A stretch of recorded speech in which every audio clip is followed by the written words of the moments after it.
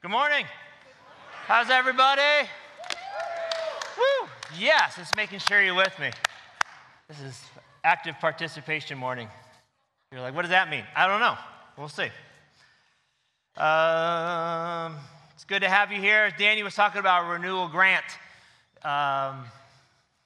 It really is. As we sat in a room and we're like, man, I've been working in churches for 33, 34 years, and for 33 and 34 years, we often sat in rooms and decided things for everybody else.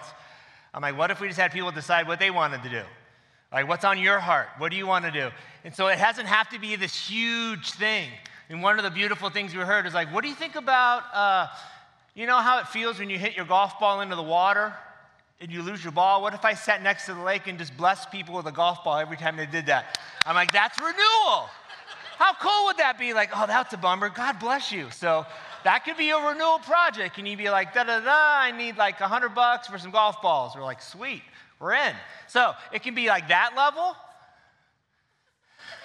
I mean, it can. Like if you're like, I don't have much, we want to do that, right? Or it can be, you can. Welcome to the crazy show. Hey, I love you. Picked out a nice outfit today, bro. It's hard to see you. He's like, you're not going to miss me today. I know. So anyways, that's what that's about. Pray about it, think about it, engage with us. It would be really, really cool. We're going to be talking about another story in the book of Acts today. And we're going to go down this path that can feel a little intense, maybe. It's really, really hard to cover this topic of lies, of accusations, of the role that the accuser plays in our lives in one sermon, but I want to throw some things out there. And I truly believe today may be a day for one or more of us to kind of say, I'm tired of this lie that I'm believing. Like, enough is enough. And when we look through the book of Acts, last week we talked about how Luke wrote the book of Luke and Acts. It's not just like, when you read a gospel, and this summer we're going to start teaching through the book of Mark a little bit, just to say, like, what did Jesus actually say and actually do? Because there's a lot of people who are saying that what Jesus said, and he probably never actually, he may never actually said that, but we're trying to like use Jesus for our benefit. And a lot of times in the book of Mark that you're going to see is like, and then this happened, and this happened. It's like this 3-year journey. It went really quick. In the book of Acts, it's a little bit longer, right? And when Luke looked back at these different events, it wasn't just like this immediacy. He's like, this happened. And then now here's an amazing event. And this kind of thing happened, right?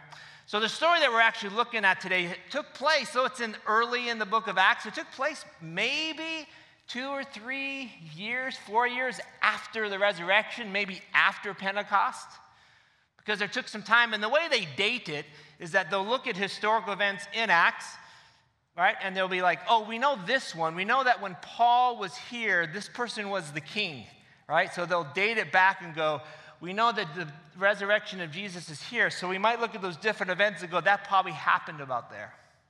So this may have been 3 years or so after the resurrection. And afterwards, after many years after these things happened is when Luke wrote and said, like, here is the journey I want you to understand. But I want to read you these verses this morning. It's a story about a guy named Stephen. Read it, and it says this. In those days when the number of disciples was increasing, which means the follower of Jesus was growing, the Hellenistic Jews would be those people born outside of out of Israel. They're probably Greek Jews. Among them complained against the Hebraic Jews because their widows were being overlooked in the daily distribution of food.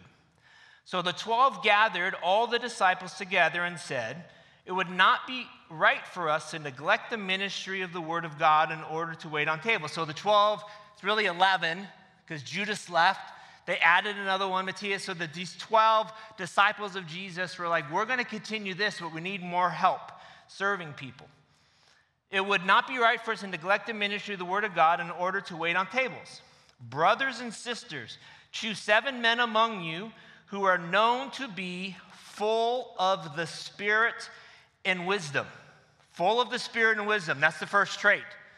Just to make sure you're with me. Can you say, full of the Spirit and wisdom? All right. We will turn this responsibility over to them and will give our attention to prayer and the ministry of the word. The proposal pleased the whole group. They chose Stephen, a man full of faith in the Holy Ghost. Can you say a man full of faith in the Holy Ghost? Or the Holy Spirit, as probably what's on the screen behind me. Also Philip, Prochorus, Nicanor, Timon, Paramus, and Nicholas from Antioch, a convert to Judaism. It's interesting, Nicholas, a convert to Judaism. That kind of became his tagline.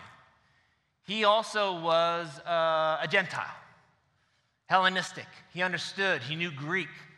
But he made this a choice as an adult to stop following it, but to convert to Judaism, which as an adult meant, as an adult you became circumcised to be under the covenant.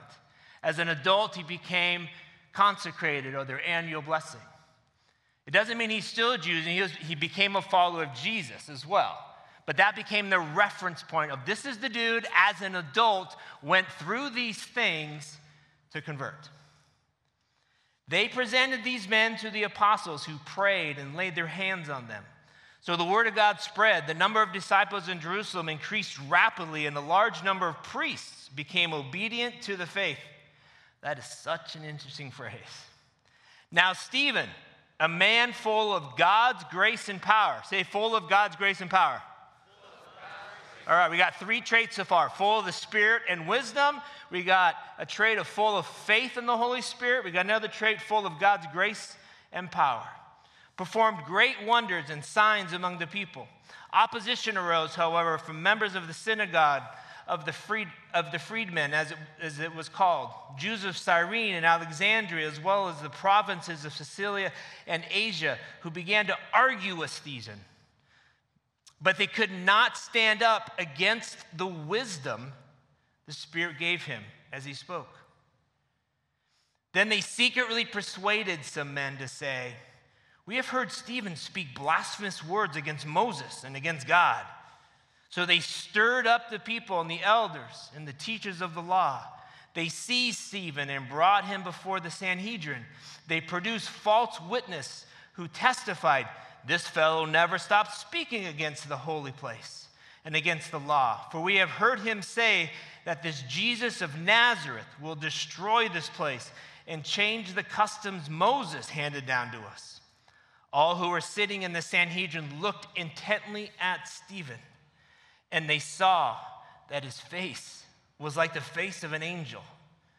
Then the high priest asked Stephen, "Are these charges true?" When the Holy Spirit is active and alive in your life, what does it look like? What does it look like in somebody else's life when God has access to those places that really matter, has access to those places of renewal, has access to those places of transformation? How do we know, as we look back even last week, that the difference is that I'm not just believing a list of truths, but I'm living out realities? They are a person of wisdom. They are a person full of faith. They are a person that lives out God's grace towards other people and God's power. And that when they speak, the wisdom of the Spirit gives them incredible insight. Father, we thank you. We gather together. We've come for many reasons. Maybe some have not even sure why they've come today. I pray you teach us through this example, through this reality this morning. Help us to understand how damaging the accuser is and how powerful you are, God. In your name, amen. I've never personally been on trial as far as like in a courtroom. I've never heard a lawyer build a narrative case against me. But I've watched a Law and Order, so I consider myself a bit of an expert. And I know if there's a guest star on the episode that you recognize, they are guilty, guilty, guilty. But there's times I sit and wonder, how would that feel like to be accused of something and to hear a narrative starting to be built against you? I mean, there's two sides. There's one that maybe you actually did it, and you're hearing this narrative. I mean, that's one level. You're like, man, this is true. I'm just looking for a loophole to get out. And then there's the other side, like, man, this person didn't even do this. I mean, they're being accused falsely. That must be so exhausting. I can't even imagine how that feels. And to hear this accusations of like, they did this, and they did this, and this is proof of this, and whatever lies they're spinning. And there's probably some lawyers that are so good that even if you're innocent, you start believing it yourself.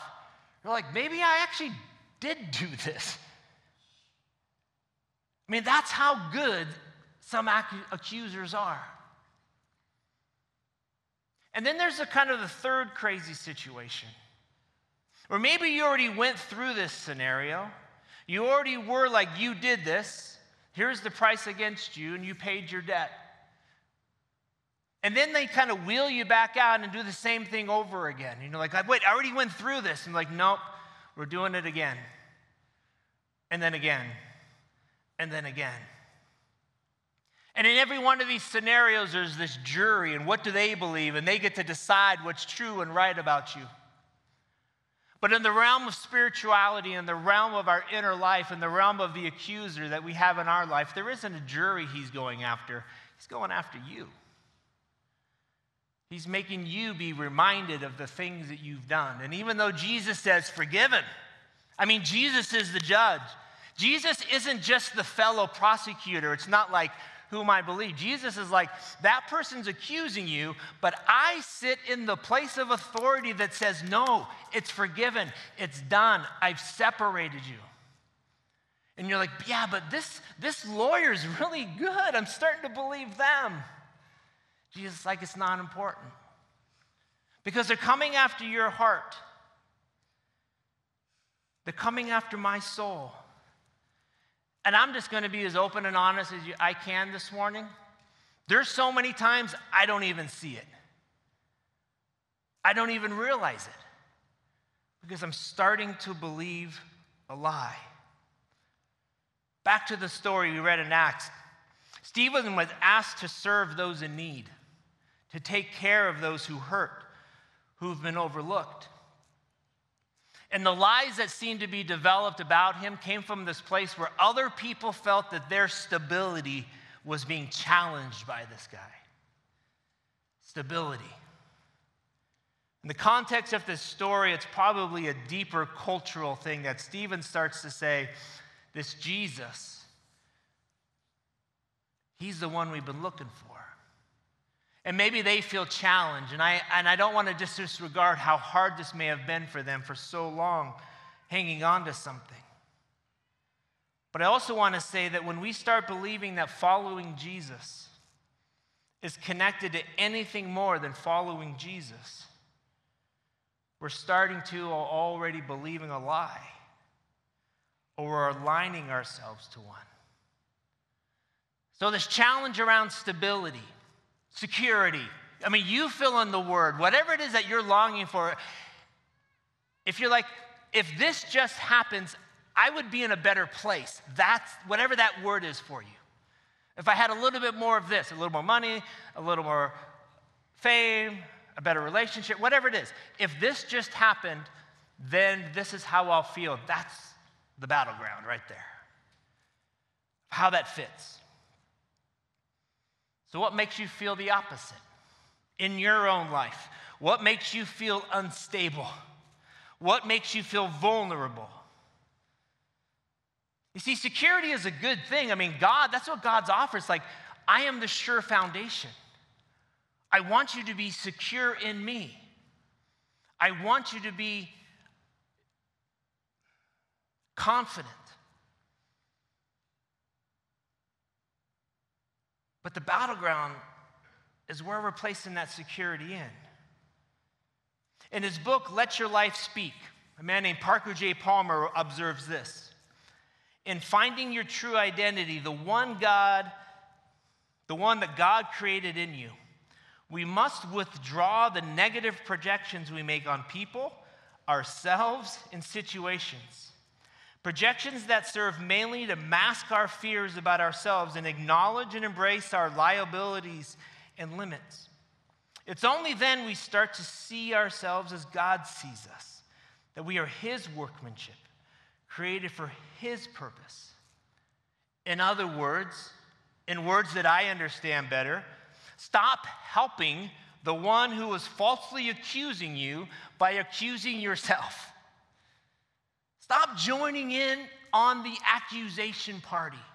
If you're on trial and this lawyer is accusing you of something and you raise your hand and you're like, yeah, he's right. Or like, no, you forgot this part. Let me add this part to it. That's the part. I remember in my home, it's just a small little family, me, my wife, my daughter. My daughter's home this weekend, so yay! A little joy, sorry. I mean, we can applaud and clap, yay. She's going home tonight, yay! Love you, babe. But there was this thing that we would remind each other. And it usually would come out when one of us was negative towards ourselves. Reminding ourselves, I am terrible at this, or I don't feel right, or I'm this or that. And the line that we would say to each other, this world is mean enough. You don't need to join in. You don't need to participate in the things this world is saying to us. It's like joining the accuser who is falsely accusing you. In Stephen's story, I wonder how many lies these people had to believe to come up with an idea to lie about a man whose characteristics were he was a man full of wisdom. He was a man full of faith. He was a man full of God's grace. He was wise. I mean, how many lies do you have to believe to think we need to bring this guy down? He is a threat. While this man actually should have been given more authority, lies find no value in the good. They're destructive. And one of the main issues we see is that there's a gap in our lives. One of the needs that we see, that I see, that you might see, that we see even in the church and people of faith, that there's a gap. That there's a gap between justification and sanctification. What does that mean? Justification would be coming to faith in Jesus. He forgives us. An easy to remember justification, and He looks at us now as just as if I'd never sinned. We're forgiven. Amazing. Free. Sanctification is that working out of that faith. It's being filled with the Holy Spirit. It's growing. It's being strengthened. It's discipleship. It's moving forward. And when I say there's a gap, it's not like God created this gap, but we come to faith and then we kind of combine all of the things we've been hearing in life and culture and try to hold those things together. And that in that space between coming to believe in Jesus and giving the Holy Spirit access to our life, that we become like this, that gap is growing. Some call it cultural Christianity. Some might call it national Christianity. Some call it political Christianity, where we've added so many things to following Jesus that really have nothing to do with Jesus at all.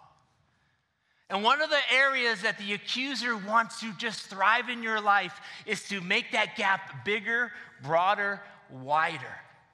That when someone says, tell me about your faith, you go like, I go to church. Well, I believe in Jesus. And you might even say, which is true, I'm not really perfect, but I'm trying. Great, I understand that, me too. But if that's the end of the story, there's a gap between your coming to faith and you becoming a person of wisdom, grace, power. He thrives in that spot.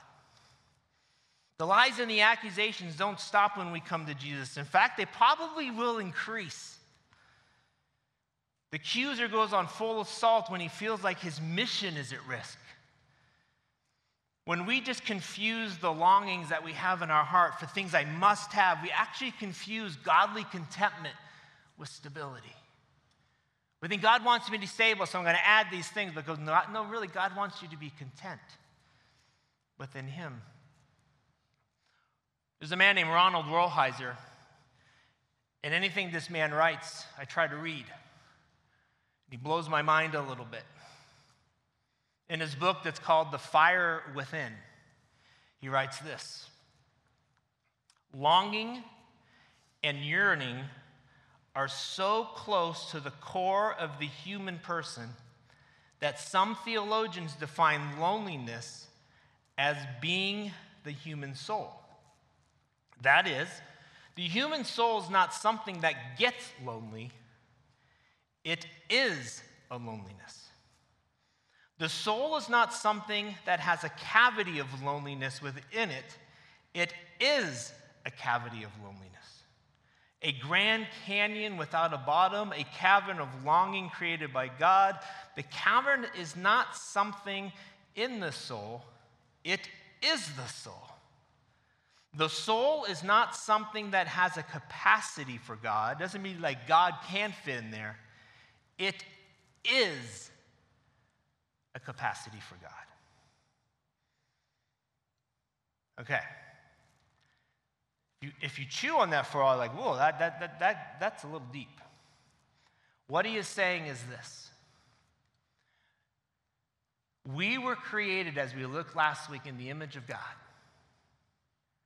We were created as His people.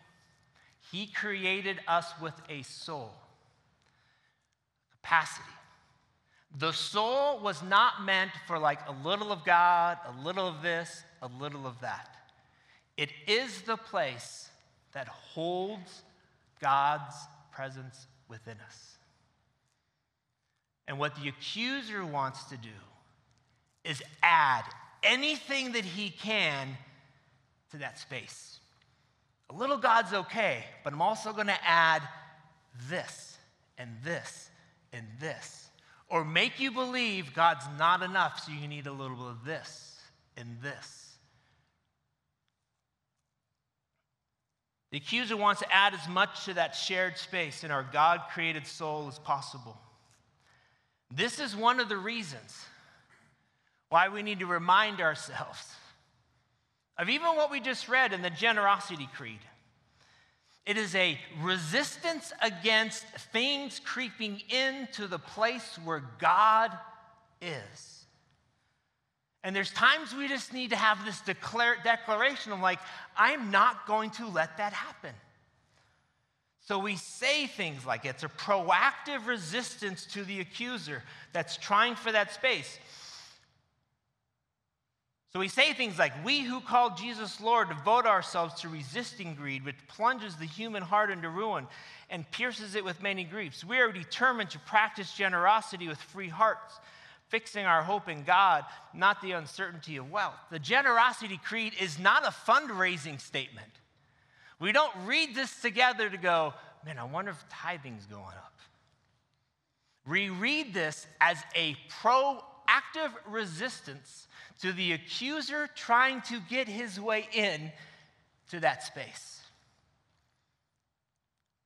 There's a book out called The Sabbath Resistance. It's a place of rest. That it's an active resistance to the busyness of life that the accuser wants to throw at you. So my active resistance is to withdraw and be with God. Passiveness is not an option. What are the lies that you've been believing? What are the lies that Satan's been telling you? What is his mission? I mean, what is he really trying to do?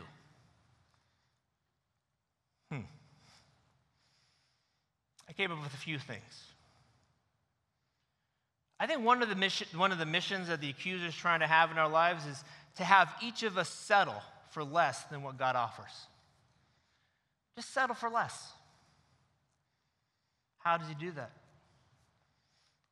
Well, one of the ways, maybe it's settling for the tangible feeling of anger over the peace of forgiveness. He takes that, maybe that momentary disagreement you just had with a spouse, a friend, whoever. You saw things differently. You know what I mean? When someone says something and you're hurt, or you said something and they're hurt. And all of a sudden that friendship, that relationship has a little bit of a disagreement there. He wants to take that one and have you not reconcile at all, like right away for sure. And then he wants to feed it. He wants to turn it into a narrative of destruction. He wants to keep it in the dark. He feeds it. He fertilizes it. He strengthens it. It's just a momentary disagreement. There's that moment where God's like, man, just say you're sorry, I didn't mean that. And you're like, nope, I'm digging in. That's settling for less than what God's providing. Another way is settling for the isolating pride of being right over the community constructing power of reconciliation.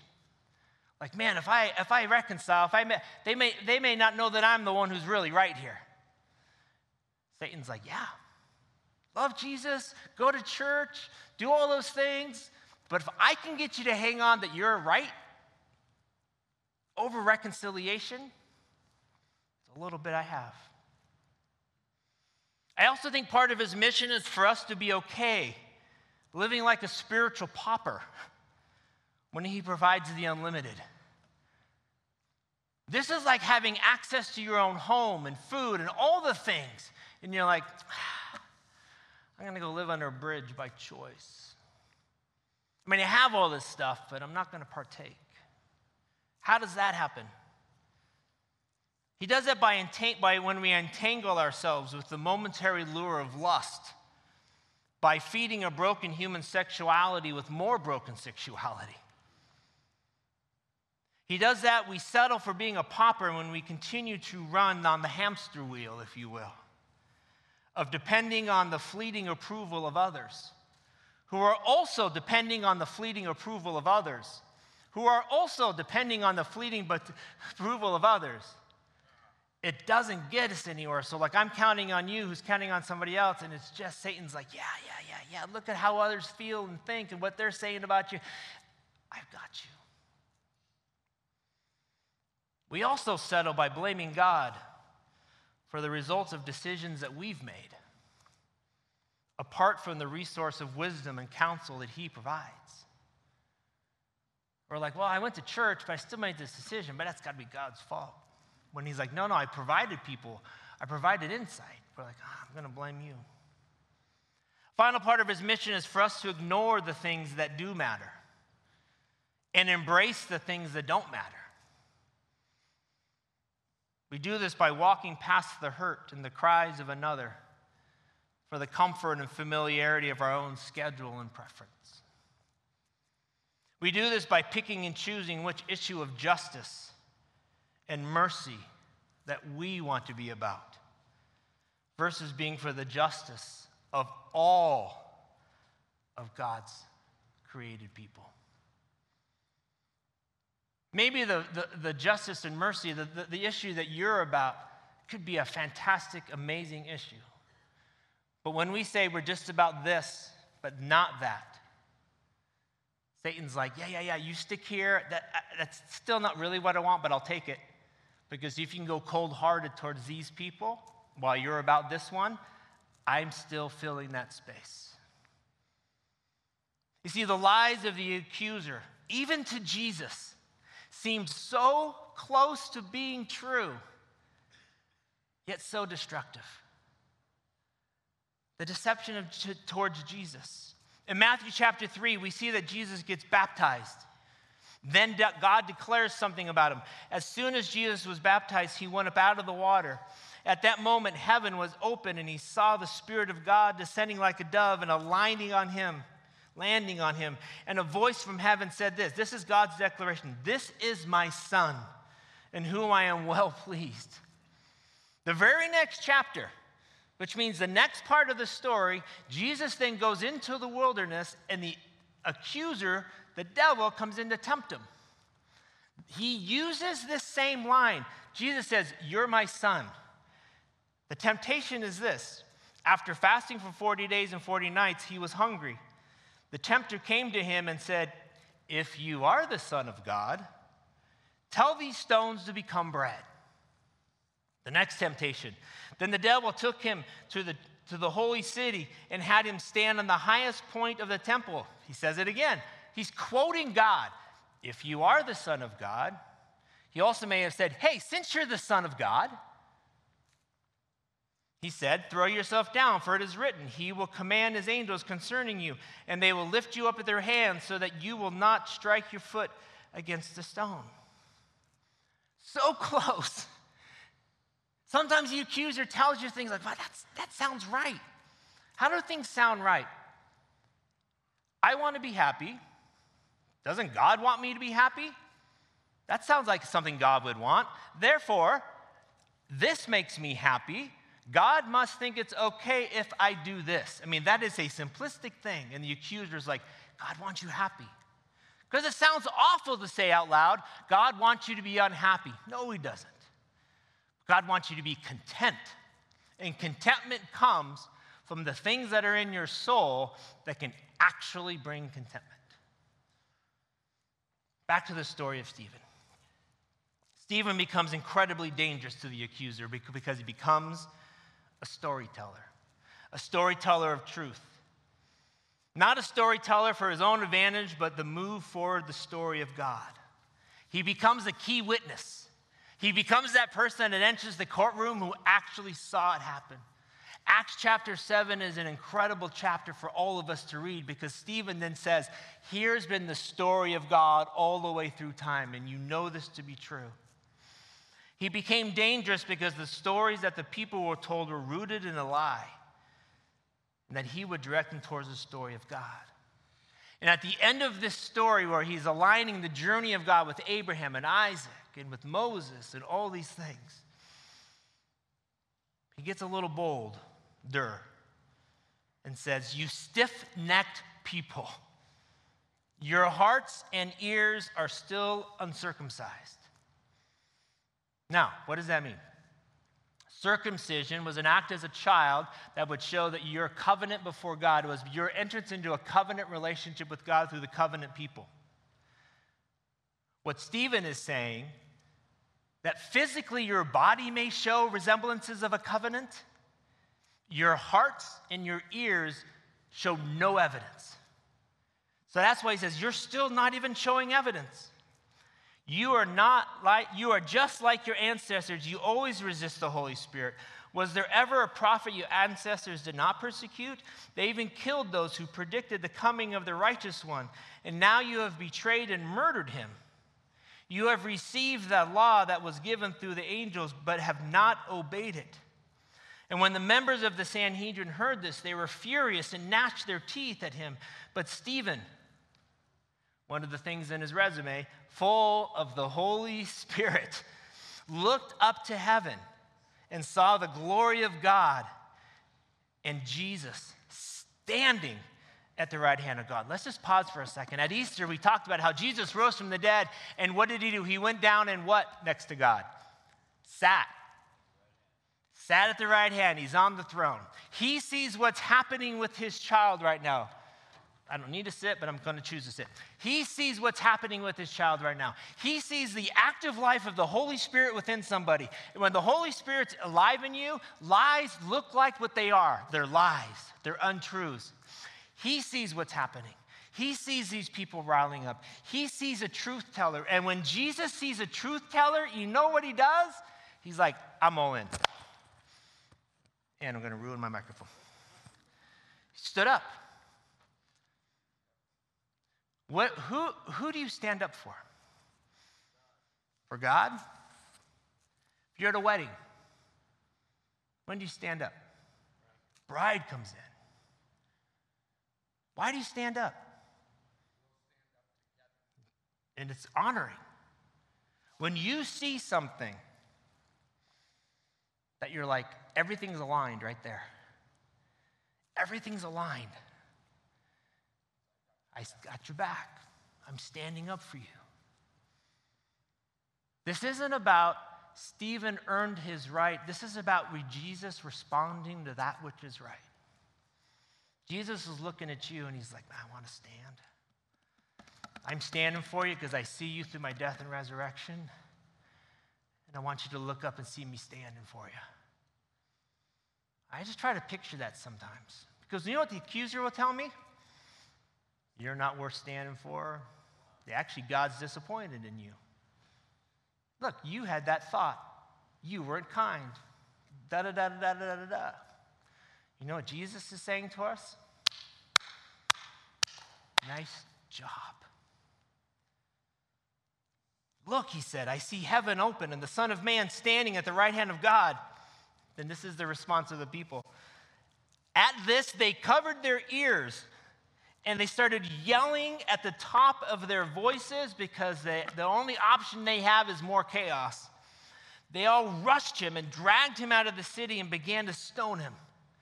Now, I'm not saying be like Stephen, go get rocks thrown at you. But this is the end result of lies. There is no peace. Meanwhile, they laid their coats at the feet of a young man named Saul, who was observing all of this.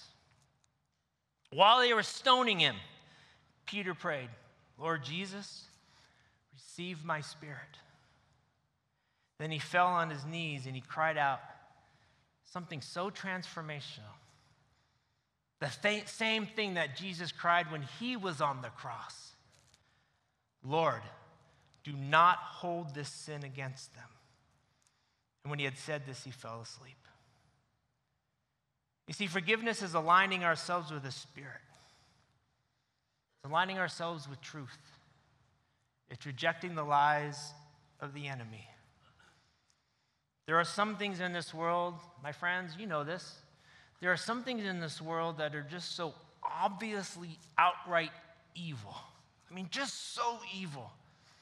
Where a guy would drive a couple hundred miles to assassinate people in a store. And the hatred of how he got there. We see it like there's nothing there. So evil. And there's some things, they don't even seem that far off.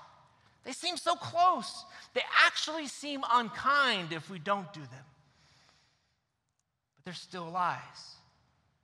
And those lies are seeking to destroy the very same thing.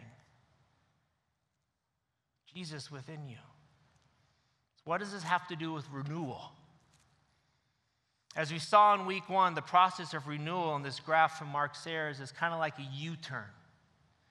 We're going down this path and we're broken inside by this holy discontent. There's a brokenness inside of us. And then there's this preparation in our heart and contending for things that are right and pursuing God. And as we make this U-turn, the accuser in your life and in the life of our church and the life of anyone who's a believer is going to offer you so many off-ramps from continuing this U-turn, probably unheard of. Some of those off-ramps will just look like exhaustion. I'm just tired. I need a break. Some of those will just be the lies like, you know, this thing in your heart that God's calling you to do, you're not really going to do it. It's doubt. Sometimes these off-ramps are just so much sin. They're like, you're trying to overcome that. I'm going to make that sin look so good. I'm just going to lie to you. So as we make this turn, as you make this turn, any times where we're like, I just want this to be different. God's calling me to something different. We have to be aware that there are so many off-ramps offered, and that's the accuser saying, just take this one. You're not going to make it anyways. Take this one. No one's going to know about this sin because the sin of lust is just a private one, really. It's not. And as we renew, we have to see that these off-ramps that we're being provided is not of God, but it is of the accuser. It's not accomplished simply by willpower. Willpower in itself will not get you through. You see, the Spirit's work of renewal within you produces something. The work of renewal in your life will produce wisdom. It will produce faith. It will produce grace and power. and they will show the lies what they really are. The story of Stephen takes this tragic turn, for this is the inevitable truth of all lies. There's no good ending for lies. There's no good result. But what if we, even though this story ends with like an assault of literal rocks, an assault of lies, what if we, for a few moments, ended our service with assault of truth? Probably not the right words. It sounds kind of cool. We're going to assault the enemy with truth. Would you do it? As we do in every service, I just want us to pause for a moment, to hear from God, to listen to God. I often just stop and listen to the breath that he gave me first. First question I want you to ask him as you're listening to him: what are the lies that I've been believing that I just need to stop believing today? Listen to what he says to you.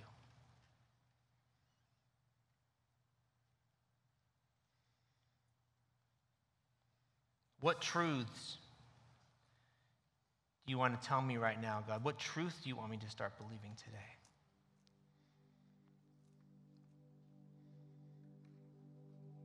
Do you have those things in your mind? See, I really do believe, I believe the accuser is just fine that we gathered today. Like, he knows believers are going to gather in a church. He knows. He probably didn't like any of the songs. Sorry about that, Chris. The accuser didn't like the songs today. Hopefully, the accuser wasn't super happy about my message today. Because his real hope, honestly, is that we leave and we've just consumed. And maybe we're like, well, I'll consider some of this stuff. And that we would stop short of declaring and renewing today. That's what he really hopes. He just hopes that you're like, interesting. I got a lot on my schedule. He's hoping that we don't have the guts to stop for a moment and to bring some things out into the light. And you're like, I haven't been to a church that did this before. Great. I just want to give some space. What lie has the accuser been saying to you? You've just had enough. I'll go first. When I got diagnosed with MS, I believed the lie that God would no longer use me. I just did. I believed it. I thought I was done with ministry 12 years ago because I got sick. And every time that I get a flare-up, which I've had the past couple weeks a little bit, that lie comes back. Okay, he's been using you for a while, but now he's done. It's just a lie. And I declare that in front of you all. It's a lie. I do not believe it. Does anybody else just want to share this is a lie? It doesn't have to be long. It could just be like, man, I've been whatever you want to say. Does anybody else want to take a moment and just say, I want to bring something from the darkness to the light in front of people and say, this is a lie?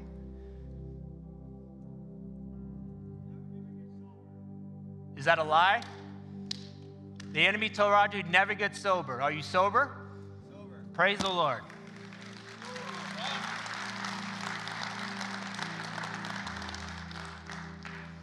Any other lies you've been believing? You're like, I just want to bring this out.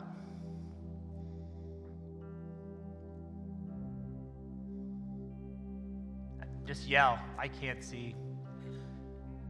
Yeah.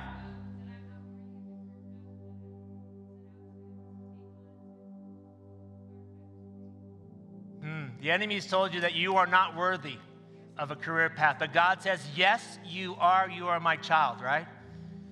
Praise the Lord. Amen. Let's call it out. Amen. Any other lie? Say that again, please. Man, The enemy's been telling you, you can't be the man that God made you to be. That is a lie, isn't it? The truth is that you are the man God created you to be, and he has something for you. Praise the Lord. Anything else? I'm just giving space. Just yell it out, please. Yeah. Yeah. Yeah.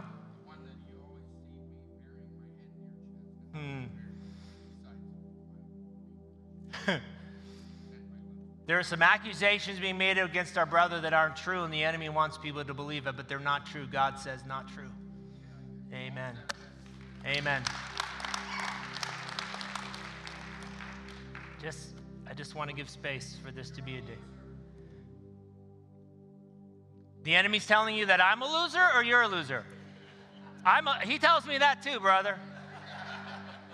We're just tired of the enemy saying we're losers. God says, no, you're not. God's standing up and saying, that's my son. Amen. Praise the Lord.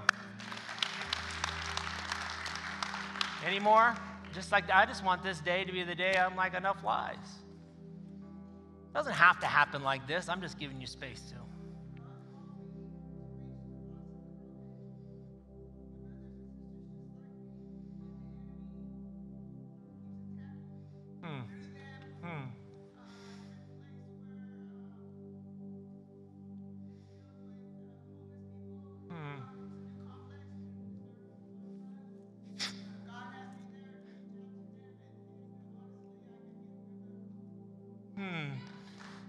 Sister,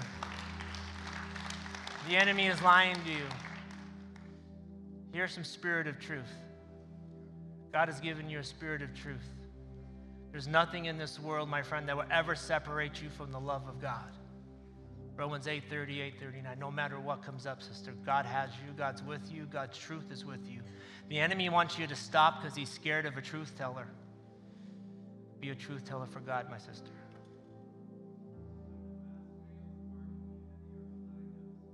The lie is that the best days of our community are behind us. Man, does the enemy want that to be true, huh? The truth is what? The best days are ahead of us. Amen. Anything else? Yes. Way in the back.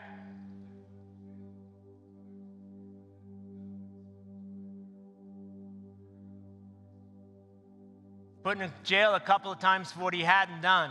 But by God's grace, you're here. That's the truth, huh? Praise the Lord.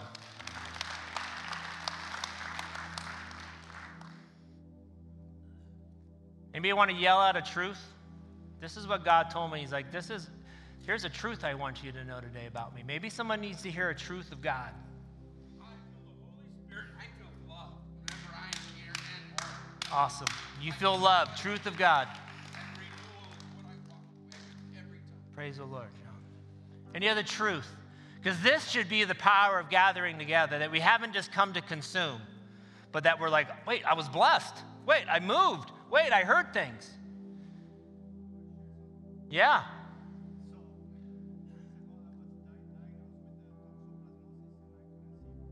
Wow.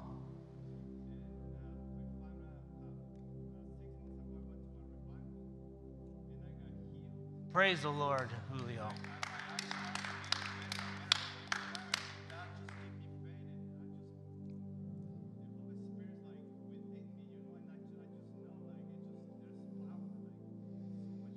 Praise the Lord, Julio.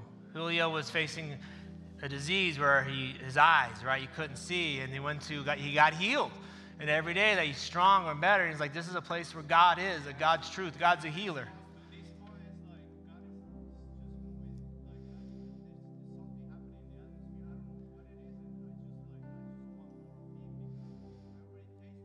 Yeah. Here you are, buddy. Every weekend. Praise the Lord. Praise the Lord. Praise the Lord. Any other truth that God told you? Say something. Just want to give space. God loves us all just the way we are. Amen, Rod. God loves us just the way we are. Truth. I know I've been around this church for a long time. Some of you are like, wait, Dale, what is happening? You know what's happening? We're just being honest, right? We're being honest, and we're just saying, this is enough of the lies. So I want to declare. We're going to respond now. We respond every week, and we call it a ministry. It's a time of ministry where we can minister to you by reminding you of the truth of the death of Jesus, that he died for the very lies that you're believing. He died for those to free you from those. So we want to remind you of that. Just want to close this in a prayer. It's the daily prayer of a devotional that I read and that I listen to, and I just would love to lead you through this as we close. Father, help me to live this day to the full, being true to you in every way. Jesus, help me to give myself away to others, being kind to everyone that I meet. In spirit, help me to love the lost, proclaiming Christ in all that I do and say. God bless you. May you be filled with his spirit, and may you know the truth of Jesus within you. Look forward to being with you after service, and thanks for being here today, where we just called out some lies today, and that's a good day. Praise the Lord. Amen. See you soon.